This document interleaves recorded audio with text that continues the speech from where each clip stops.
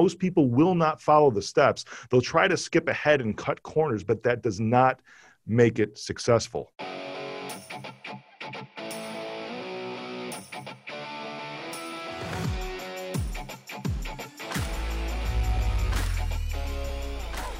Welcome to All In with Rick Jordan. I'm your host, Rick Jordan. I've got an amazing guest today. I'm pretty pumped to talk to this dude. He's written, oh my God, a lot of books.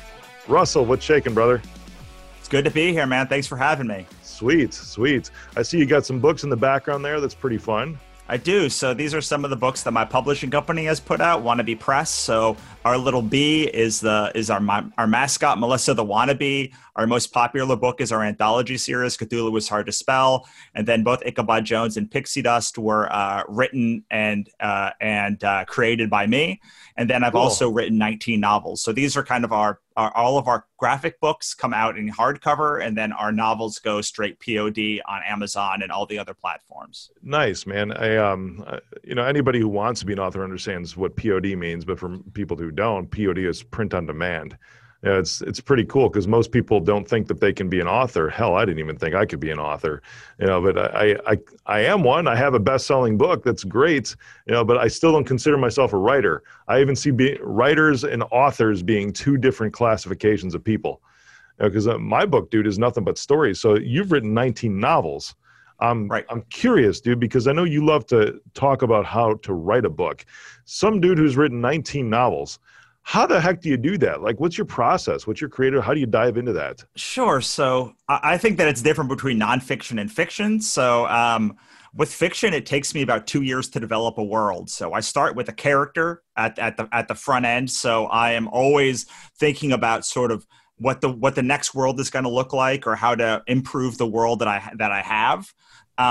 But for someone who's just starting, my usual advice is write in a genre that you like but don't love.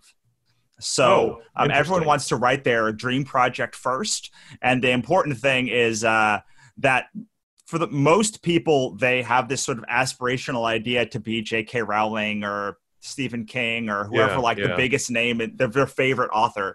And so as they're writing a fiction book, they are aspirationally trying to be like that person, and they're never going to get there first because they stink. They're not good at writing. Yeah, I get you. And so I always say, write something that is highly structured and a genre that you like a lot. But if it's not perfect, you'll be okay with that.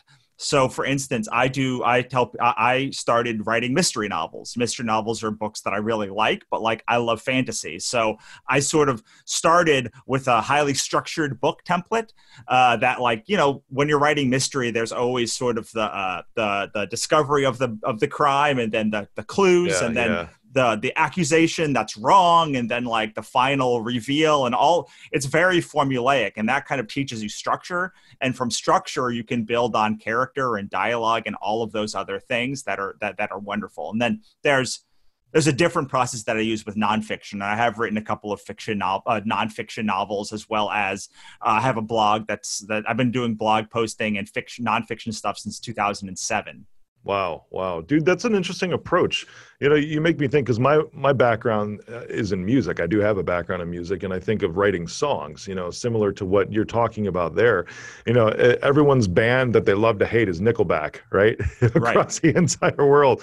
But dude, I read about how he wrote his songs, and the reason why these guys are one of the top selling rock and roll artists ever is because the dude followed formulas. He went back and took a look at all the number one hit songs. I read about his process over a 30-year period and looked at the structure of those songs and wrote all of his songs in those formulas. So it's a great starting point, man, for anybody aspiring to be an author. I mean, you could be the next Nickelback of authors, right? Everybody loves to hate you, but you're going to make a lot of money, at least, selling a lot of books. And they're probably going to be good books, too. I mean, they really do have a lot of talent, but I know the reason everybody hates Nickelback is because, their manufacturer, whatever, is like, no, the dude is like an academic in music. He studied everything to figure out what works and what people like to listen to, and then he wrote songs to go with that. So that's a cool approach, man, using a template to start a fiction novel. That's amazing. Well, I listened to Frank Gehry do a masterclass a couple of months ago, and he talked about how in his world, Frank Gehry is the guy who architected the Guggenheim and the Disney Concert Hall. He does a lot of those like metal floopy things that like look really weird on the outside, but like beautifully like made inside, and like just like the detail is like perfect. Wow. Every time in one of his buildings. And he talked about how in his work, 90% of it is structure. Like he has to follow building codes and city ordinances and gravity and acoustics. And there's all these things that he can't do. You know, certain things have different tensile strengths and certain things can't be used when he wants them to use it. But in that, he's got something like 10 to 15% to be creative. And like, that's his creativity. And he talks about how structure breeds creativity. It doesn't put it away. And I like to think about a roller coaster.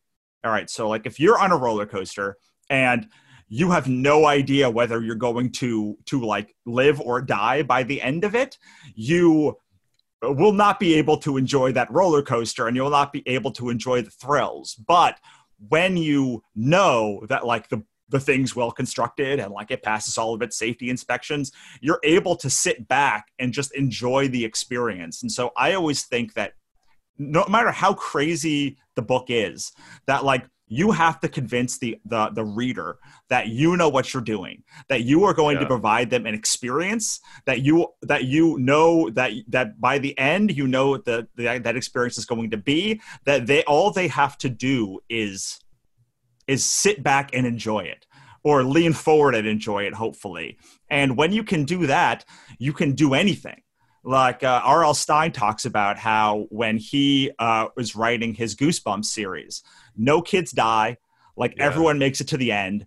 And once you know that, once you have those constraints and people know, all right, like this is going to get bad, this is going to get like scary, for sure. But no one is going to be seriously harmed by the end of this book. It allows people to have a better time. And actually, for me, it allows better creativity. There's nothing for me that's worse than reading a book like Infinite Jest, where like you just have no idea what's going on. And every page you're like, wait, what, who is happening? Like, where are we now? And you're sort of unmoored from time and space. So if you can, but when I know I start a book and I'm like, all right, I know what I'm going to get, or I know what I think I'm going to get, and then they deliver either what I need or what I want by the end, then I can enjoy that experience quite a bit more. Dude, that's awesome. You said a phrase in there, and I have a canvas in my office, where the studio is, and it says structure creates freedom, and you said something very similar in that structure breeds creativity. And I love that, because when you have a template that you can follow, I love this too, man, because even when I speak on stage, I can relate a lot to what you're saying with what I do, from being an author and then going to a speaker. When I speak on stage, man, I can't go word for word. And I try to think of like coming up with something creative to say in a certain spot, and it just never works out well for me. But if I have bullet points, which is just that template, that structure, then I can be creative and have freedom within inside those bullet points. I think that's an amazing thing, man, because I've seen these before, and I'm never going to, I shouldn't say never, because you never really know. I don't think I'm going to ever write a fiction book. I've written a nonfiction. I'm sure I'm going to write plenty more nonfiction books. But from a fiction perspective, trying to come up with an entire world. I mean, my sons have amazing imaginations, right? And they come up with these things all the time. But in order to get that across to people in something they're used to reading, because most books have a structure. Most music has a structure too, like verse, chorus, bridge, chorus, and then the song's done, right? We're talking about Nickelback again. But that's what people are used to hearing, and there's a reason for that, because other people have toned that structure over a period of time. And when you're just starting out in whatever it is, dude, I love your perspective, because that structure is going to help you accomplish things faster. Accomplish things faster, and also understand the rules so that you can break them, because the real masters, what they are doing is they're not going chorus, bridge, chorus. They're going chorus, bridge. They're switching things ever so slightly, but they know the exact right time to stay on measure, and the exact time to switch everything up. For And, sure. I listen to a lot of the moment with Brian Koppelman. He has a lot of artists on, and they know like what the hit's going to, like they know what's going to be the single or what they think is going to be the single. And they're like, okay, this is my single song. And they know that that's going to have to be much more mainstream. And then they know like, this is the one that I think is going to be the most loved song. Sometimes it's the same, sometimes it's not the same, but being able to go into a project knowing, okay, this is the hit. This is the one that's going to be the hit. This is the one that like I'm doing for me. This is the genre that I'm building from scratch. Like all of these things. So I had a big problem last year where I was doing a lot of launches and they were not going well. My usual launch is somewhere between $10,000 and $30,000, and these launches were like $200 to $300. So like way worse than anything I'd ever done before. And so I was really depressed and like to the point of suicidal around this time last year. And I really had to step back and be like, I am expecting too much. Like I am not understanding that like these were brand new. This was novels. Even though I've written a lot of novels, I haven't done a big push for novels ever. Like this has been a thing that I do while I write comics and nonfiction. And so I was expecting the same thing for my novels as I was for my comics, which was not fair. And it's because I did not sit back and say, okay, these are the things that are not going to go well, or like they're not going to go as well. So they're over here, and these are my expectations for them. And then this is my anthology, and like this is going to be the big banger, and like this better make me a lot of money because it's been successful. And then this is my comic book series that is also very successful, and I can have different expectations for them. But when you're dealing with creativity or launching or speaking on stage or whatever else, like I speak on stage a lot too, and I know that if I'm going to speak on stage and I deliver my how to build a rabid fan base / how to build an audience from scratch, depending on the fan, like that is the moneymaker. Like that is the course that sells the best. That is the talk that I can pitch anywhere.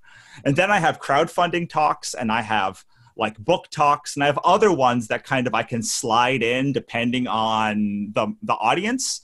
Or I was just doing this yesterday. I was on the phone with someone who wanted to do a course for them.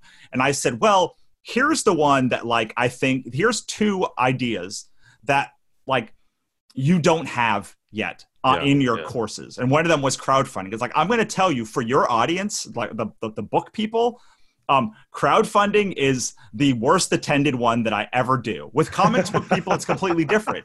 But I knew that like that was one that I've never had success within the book market. I was like, now there's a reason you don't have a crowdfunding one on your site already, because like it's just not a thing that people really care about in novels, no matter how much I try and tell them that it's a great part of this. Now I can do how to make a novel, but you clearly have 5,000 other things about how to write a novel. And so we kind of determined like that social media was one. I have one about like how to dominate social media in under an hour a week. And it's one I just was going to roll out this year. So it's like new, and I don't know it that well, but it was the sort of perfect bridge between like just my normal how to build an audience and like and the crowdfunding one is this like social media one was the perfect one for them. And so knowing the expectations of your work, whether it's fiction or nonfiction or speaking or whatever it is, and having those bangers that'll always make you money, and then having the ones that are kind of like, here's one I can slide in over here, like if it ever comes up, and like here's one I can sell to this audience is a really important skill that I don't think that entrepreneurs, artists, or anybody really thinks about nearly enough. I feel you, man. I feel you. It's interesting because I know that you're talking about a lot of, I mean, that was like a fire hose worth of information just right there. Because, crowdfunding, you said nobody ever attends that, right? Because for the most part, I'm curious, man, why is that? Because crowdfunding is a big push right now. Is it the audience that you're normally in because it's mostly authors you're speaking to? Yeah, so with comic books, that crowdfunding one kills. Like every time I do it for comic book people or film people, it obliterates. Like it's like our second most popular one. Yeah. It's specifically authors where it's just not a part of the matrix. So what's the hang up there? Because I know from my experience, in writing the book that I didn't write the book to make money off the book. Nonfiction in that world, a lot of it's just more so for like a credibility piece, because that's what actually started my TV experience too, and why everybody across the nation would start taking me on TV, because my book was about ethics, true stories, and then it became a bestseller, and everybody wanted to talk to me about my book because now it was a credibility piece. If I wanted to go on TV, I can. That's nonfiction. You're not really going to go on TV for a fiction piece, so you're in it to make money off the books, obviously, to make money off the copies. So do you think that that's the difference? That is that crowd that you're talking to, or that audience from a crowdfunding perspective, are they looking more nonfiction versus fiction? No. So every I work in a lot of industries, and I have found that every industry has a stack of like marketing and best practices that like everybody knows. And usually to have success, you have to go outside of those best practices, and like you have to follow them, but also like be able to pull in things from other industries. And so the stack of like best practices in authorship does not include crowdfunding. That's not a thing that they like. There's Amazon ads, and there's Facebook ads, and there's like they're doing that, rapid releasing. There's just a list of things that like they know what quote unquote works. And so with film or with comics or with tech, independent tech, a lot of the time, like crowdfunding is a piece of it. Like you're just like, if you're going to make a board game, you are going to go to crowdfunding. It's just like, that's what you do. And then it's interesting because when I talk to comics about some of the things that book people do, it's the same reaction. Like the rapid releasing and all of these other things that like book people do that comics people don't do, it like blows their mind that like they could do this other thing. And so I think it works with any industry, and with authors, it's not a thing that like has ever been ingrained with them that they could go to crowdfunding.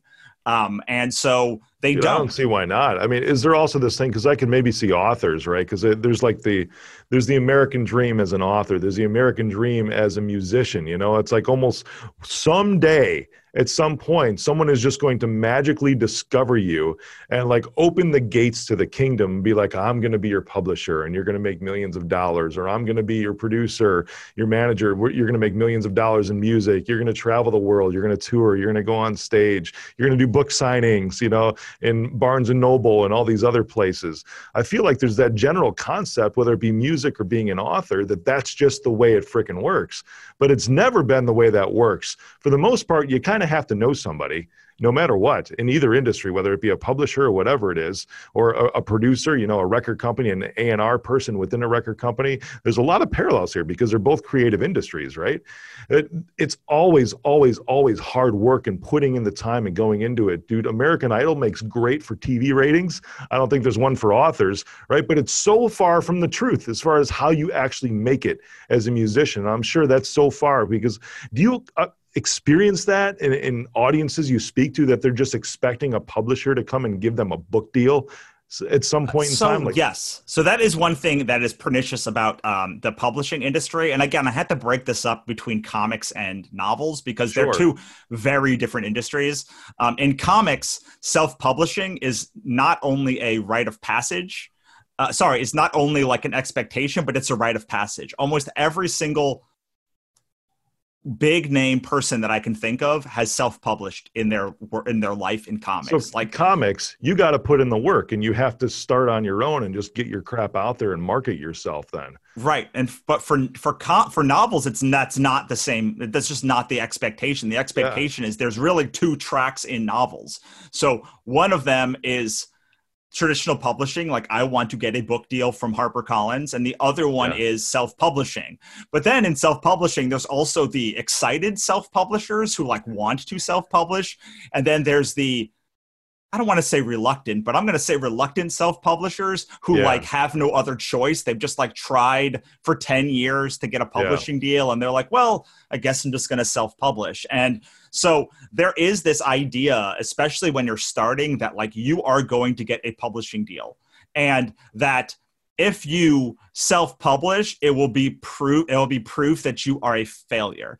And a lot of those people would rather take no money to traditionally publish than to make money self-publishing. They would just, like, there is this idea that they would rather like just be broke or lose all their money, or like they just don't want to deal with self-publishing. And in music as well, but also with comics and with film, there's just not that thing. Like I've never met a filmmaker who looks down on an independent filmmaker.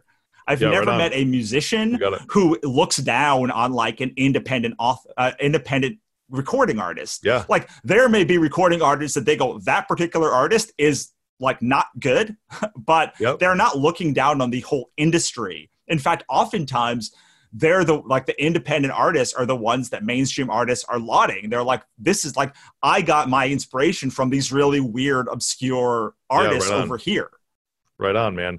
I love that too, because you're right. The people that are in the industry never look down on the others that are just trying to make their own way.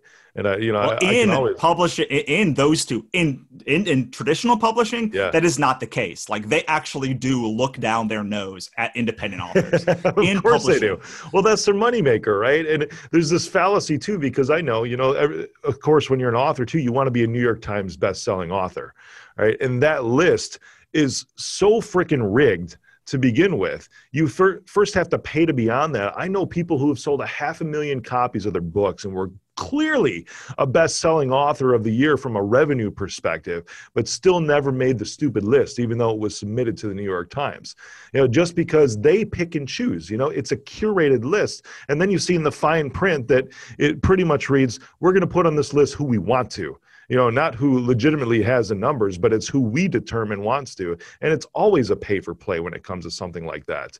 That's almost the same with speaking too, or musicians or whatever. You always have to work your way, man. And it costs money to do this stuff. So when you're trying to climb the ladder, I love it, because starting at the bottom on your own, you start to get to know the industry, whether it's music, whether it's being an author, publishing, whatever it is, you start to know the industry and make friends within the industry. And then you start to see how it works. Government's the same way, dude. Politics, absolutely.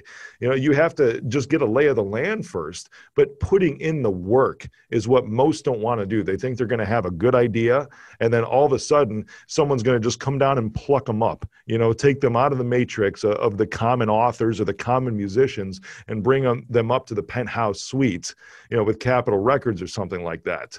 Yeah, but if we're being honest, like, I love that, because that is what allows me to give all of my information away for free without any fear that I'm going to be eclipsed, because I know factually that 1 in 1,000 people will take that advice, and they'll probably take one piece of that advice and they'll probably implement it the wrong way, and then I'll be ahead of them when I'm like learning the next thing, because like how my Complete Creative site works is, whenever I learn something, I'm putting it on my site, either as a course or as a blog post or as a podcast episode or something like that. Yeah. But I've been doing this since 2007, and I can count on one hand how many people have actually implemented the thing that I'm doing in the way that I tell them to implement it, and with the veracity that I tell them to implement. Because that's the other thing is,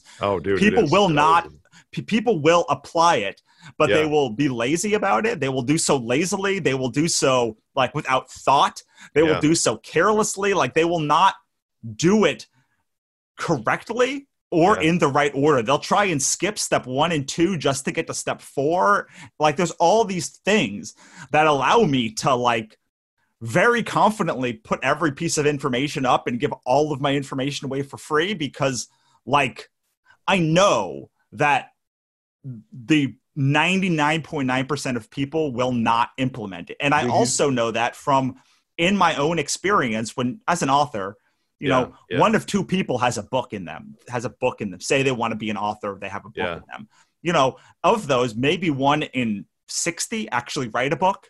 Of those, 1 in like 100 write like a second book. And so like you start seeing just doing the work over and over and over again and showing up is like 80% of it. Like if you can just show up in the right circles and put out amazing work that like blows people away, which neither of them are easy. Like neither of those things are easy.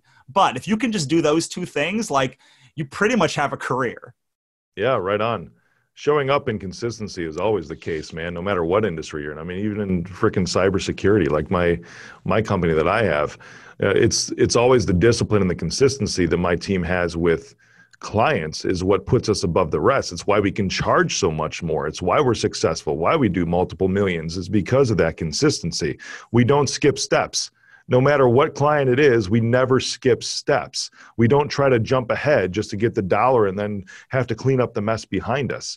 And it's every single time. And it's hard to find people too for that reason, because a lot of them don't have the discipline and consistency that it takes. And that's why you just like hit the nail on the head with any coach in any industry, right? Because you do all of your own steps. You know, for the most part, I'm sure there might be times, and if we're being real, because same here, dude, I'm a coach, I'll miss one of my own steps sometimes, and because I always want to try to get ahead, but then I realize like, well, that didn't work. Let's go back and do them in order, because I'm the one that wrote the freaking book. I know what I'm doing when it comes to this, but I'm going to give away everything for free too. So when I talk to my people, I'm like, tell everybody what we're doing.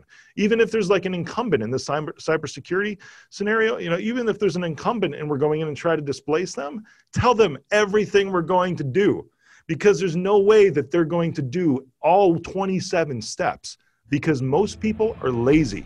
That's just the straight truth, is that most people will not follow the steps. They'll try to skip ahead and cut corners, but that does not make it successful.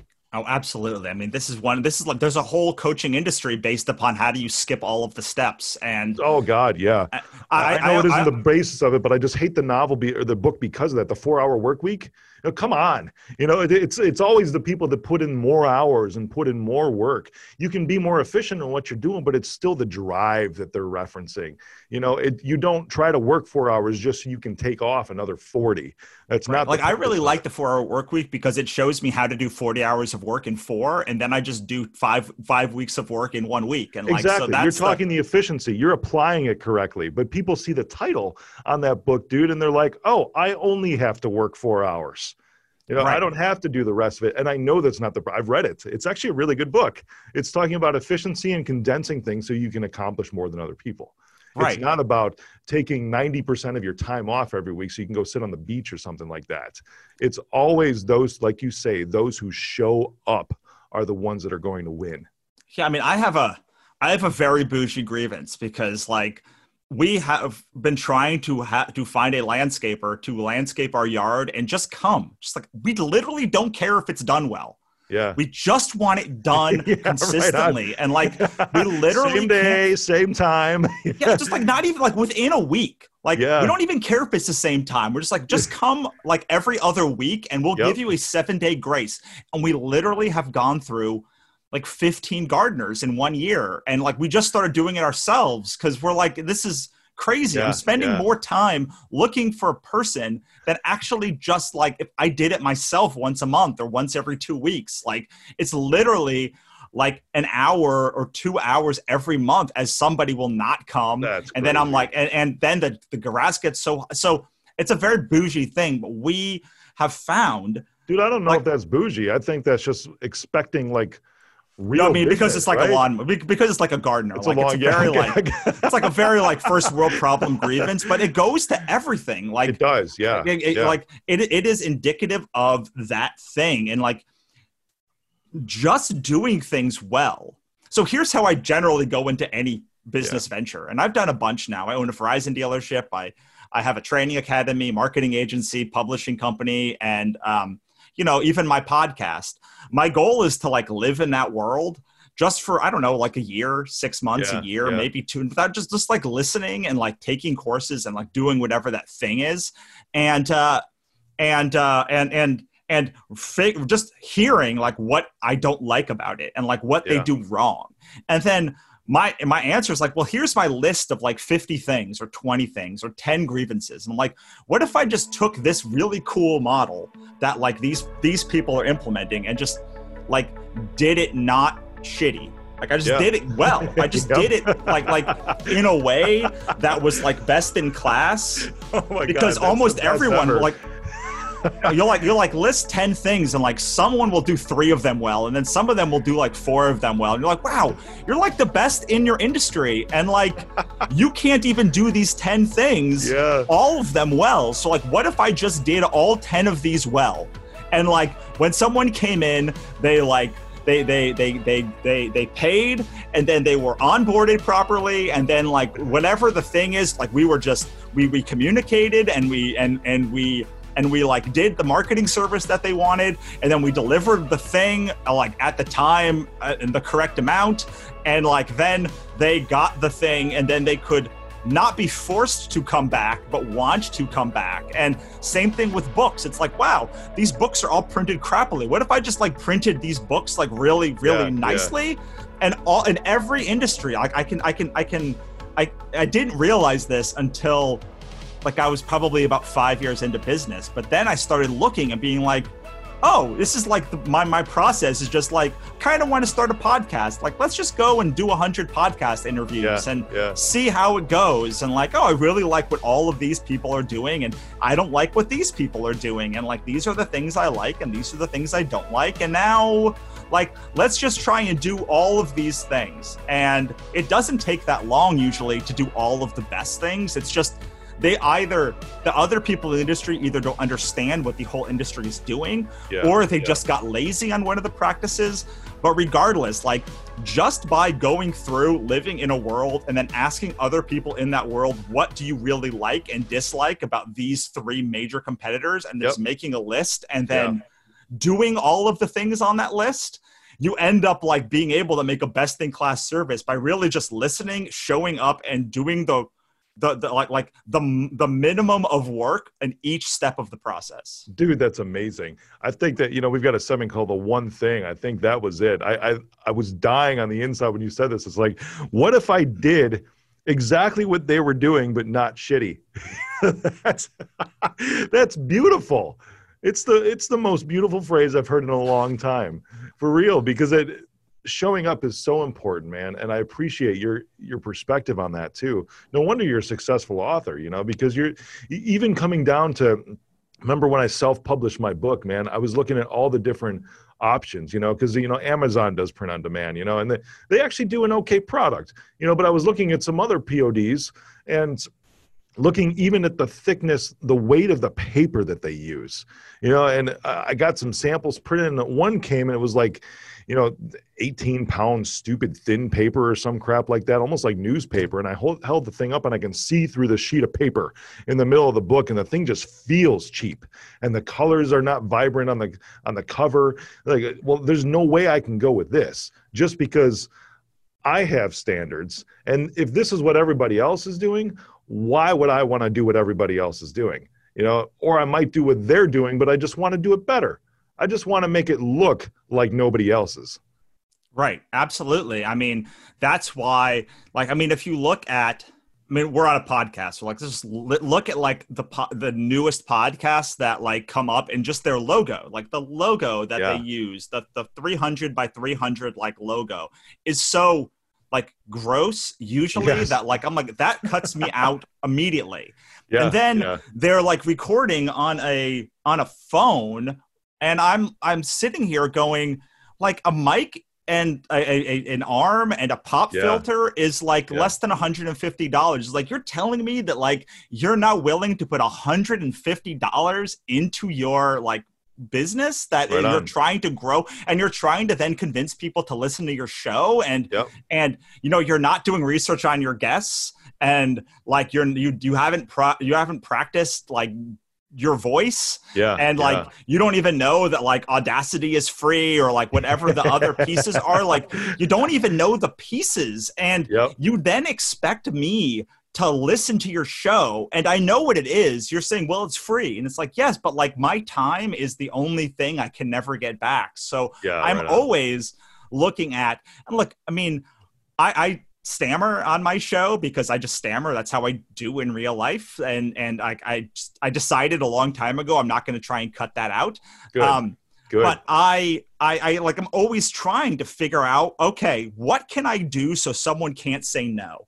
And then how can I already know the industry so well that when you come to me, I already have filled your objections. Like I already know the most common objections that you're going to get. This sounds bad. Like the post isn't prepared. Like the logo looks crappy.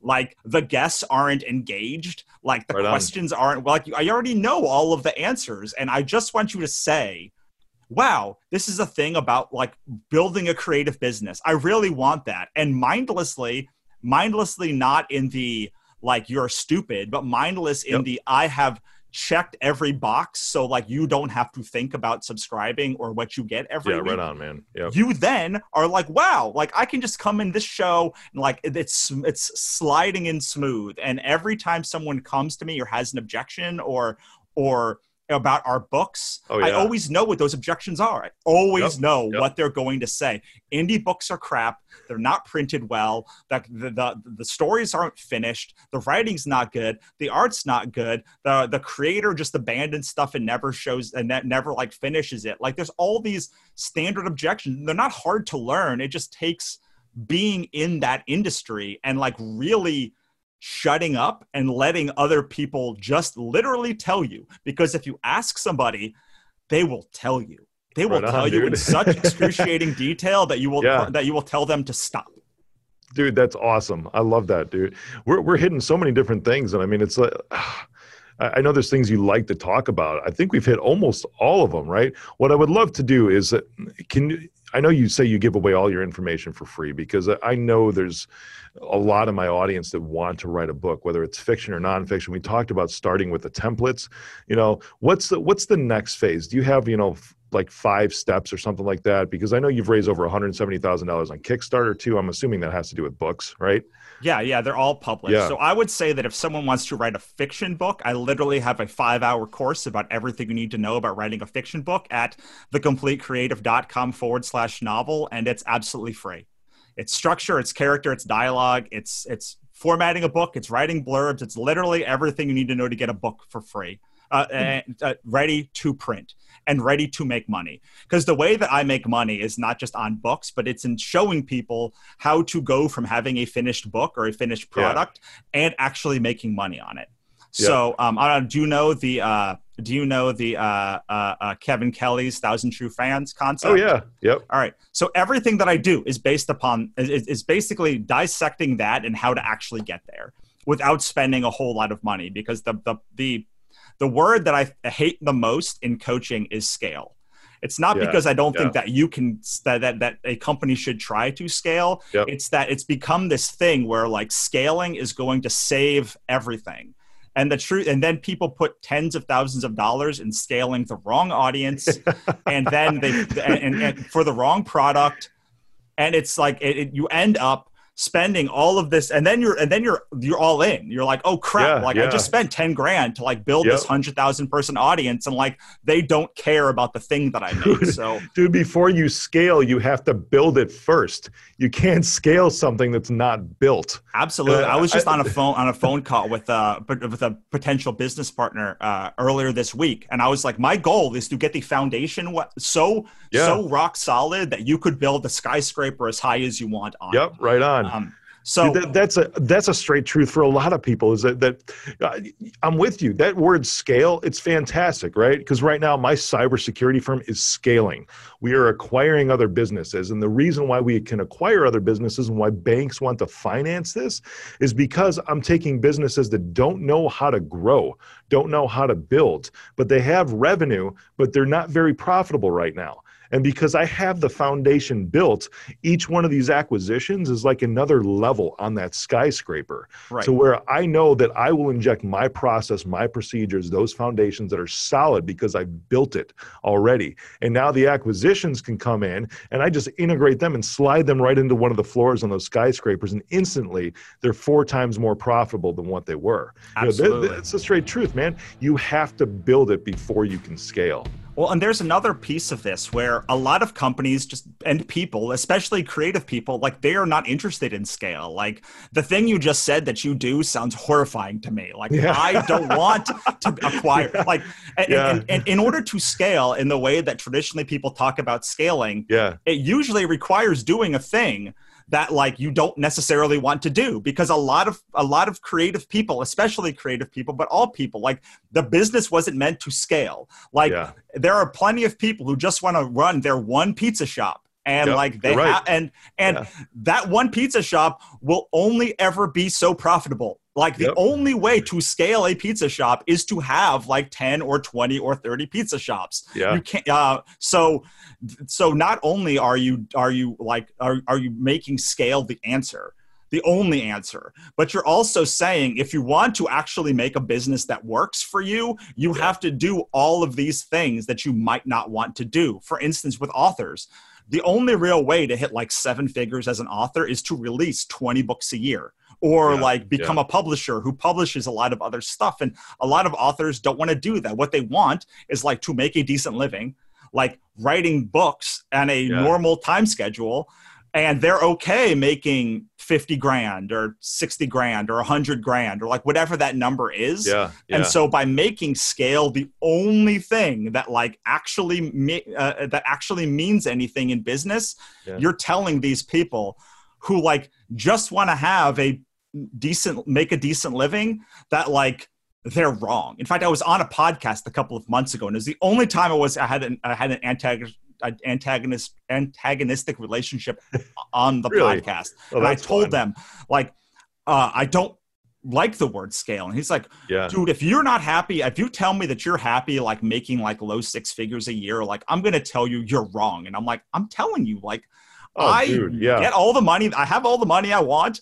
Like I do all the things that I want. I get to make my weird books. I get to hang out with my wife whenever I want to. And like, I'm not willing to spend the 20 hours a day, like writing 50 more books a year, or like taking on a bunch of other books or buying other catalogs to like do the thing necessary to scale. And I would love it if people became more comfortable with just saying, I have a lifestyle business. Like I have a business that pays me like a good amount of money. Like, if you're not happy, like this is a different story. But like what I fear when I look through my news feed is like people are getting convinced that the nice company that they built, like that is working the way that they want to, is like not good enough. And they need to be doing one-on-one services or adding coaching or adding all of this stuff. And like, I like writing, so I don't do one-on-one services. And like, that's just that's incongruent with the way that I make my money writing. And that's the thing I love. So when people are like, the only way to scale is to get these one-on-one services going or spend 5 days a week on webinars so like you can sell your courses. I'm like, well, then like, I'm not going to be successful doing that. Cause like I built the whole point of like the business by design is like, I designed the world that I want. And some people seemingly like yourself, like love the idea of like scale and building companies and acquisition. And like, it feeds you. And that's wonderful. I always say like, that's like Stephen King or like Michael Bay or like Michael Bay has like mainstream taste. And like, he just seemed to get to the market. He's like, hey, this is my taste, and I'm gonna make a multi-millionaire because my taste and the market line up, just like your taste and scale line up. But if you just want to have like a weird independent career that like does the thing that you do, and like and like you still need to find more audience members, and like you still need to be building your mailing list and all of that stuff. But like you need to understand, even if you scale to 7 figures, like 100,000 people on your mailing list, you're still only going to be so successful. And if that's okay with you, then like my job is to then show you how to find the audience for that thing that you love, so that you're not wasting your time and money scaling. When you actually go to build that mailing list, you have a product and an audience that will buy from you, and that you can know over time has a repeatable process to go from not knowing you to loving your work. And that is sort of the thing that I do for people that I charge not free. I charge a lot of money for that part. That's good. That's good, man. I love your comparison too to the pizza shop, because in order, your example of how to scale a pizza shop, to where the only way to do that is to go multi-location. End of story. That's it. But when you do that, the dude that started the pizza shop that says, hey, I got this amazing dough recipe, or, I got my own special sauce that I put on the pizza. Nobody else uses 3 different kinds of tomatoes. They only use 2, whatever. They have to, at that point, stop flipping the dough in the back, and they have to cross over to the dark side, is what I call it, and start just looking at the business aspect of it. How can I make this pizza shop consistent? Back to our consistency conversation.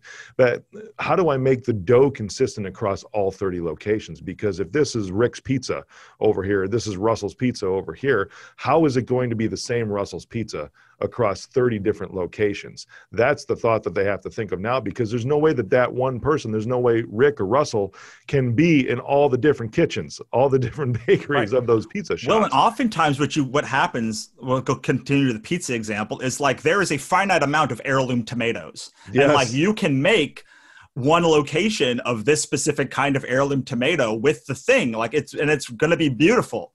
But like when you have 30 locations, there's just not enough heirloom tomatoes to like feed all of these locations. So you start having to change.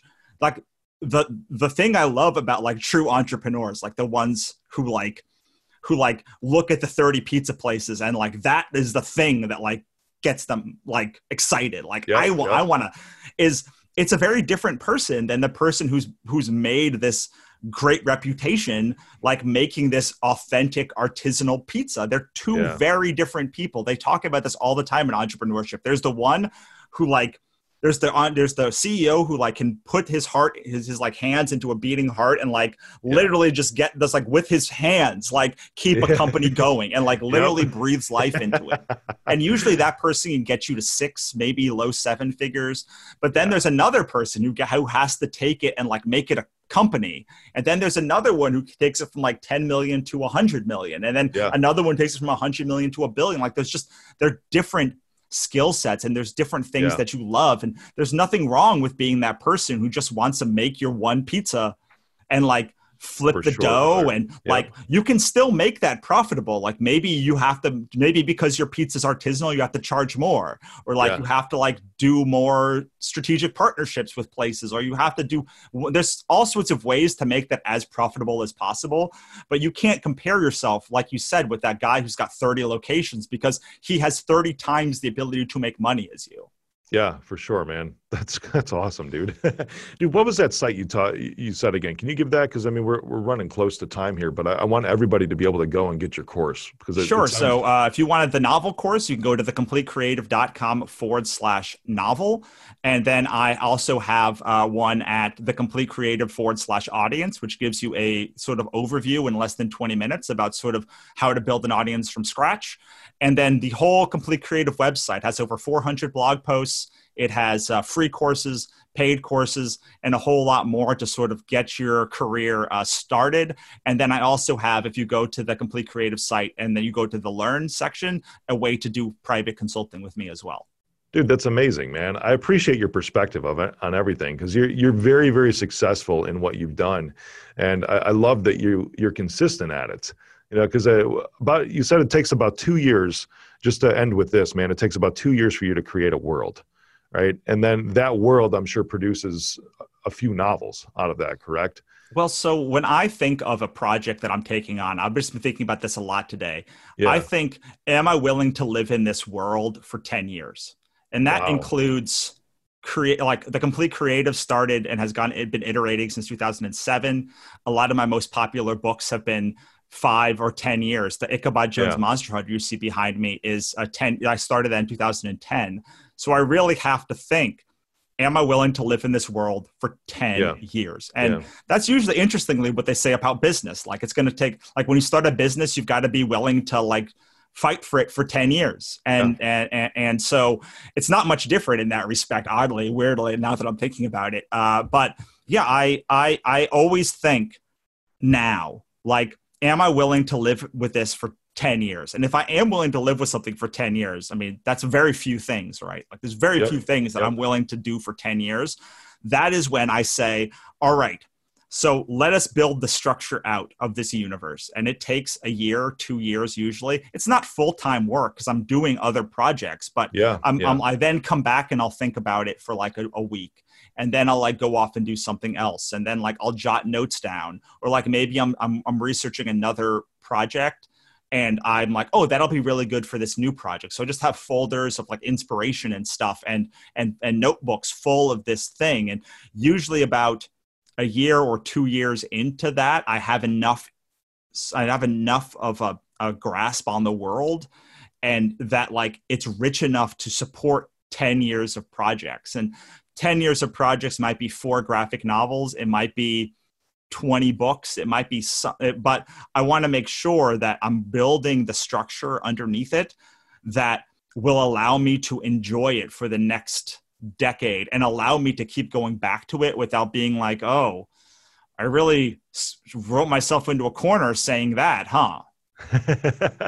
That's a long period of time, man, but that's the commitment that you have to make. Whether it's a business or whether it's living in a world, man, that's pretty solid. That's awesome, brother. You're amazing, man. Thanks for being on today. I'm Thank you grateful for to have having me. you. Yeah, I love your perspective on things, and I love the creative aspect of it too. Even though I've got this whole cyber tech side of me, right? I've been a musician for 20 something years too, semi-pro during a 15-year period. So I get that side. I love comparing the two industries. It's similar on the creative aspect. Yeah, they're very, very similar. And I find that I often have more in common with other with other Yeah, entrepreneurs that are like running businesses than I do with other authors, because like the people on the same level as me on this yeah, side like understand things in a way yep, that yep, like someone who's just starting as an author just doesn't understand. And right on. when you're in enough verticals, you start seeing, oh, this is kind of the same. I Yeah, just have to twist this one thing to make this work. yep. That's awesome, man. Well, thanks again for being on, brother. I appreciate you. Thanks for having me. Hey, thanks for going all in with me today. Subscribe to the show so you get the new episodes when they come out. Rate and review the show if you're listening on iTunes. Follow me on social media at Mr. Rick Jordan.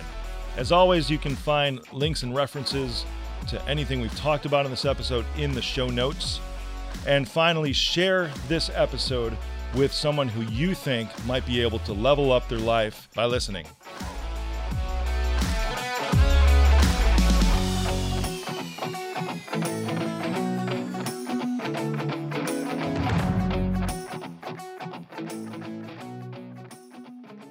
I am Rick Jordan, and I approve this message.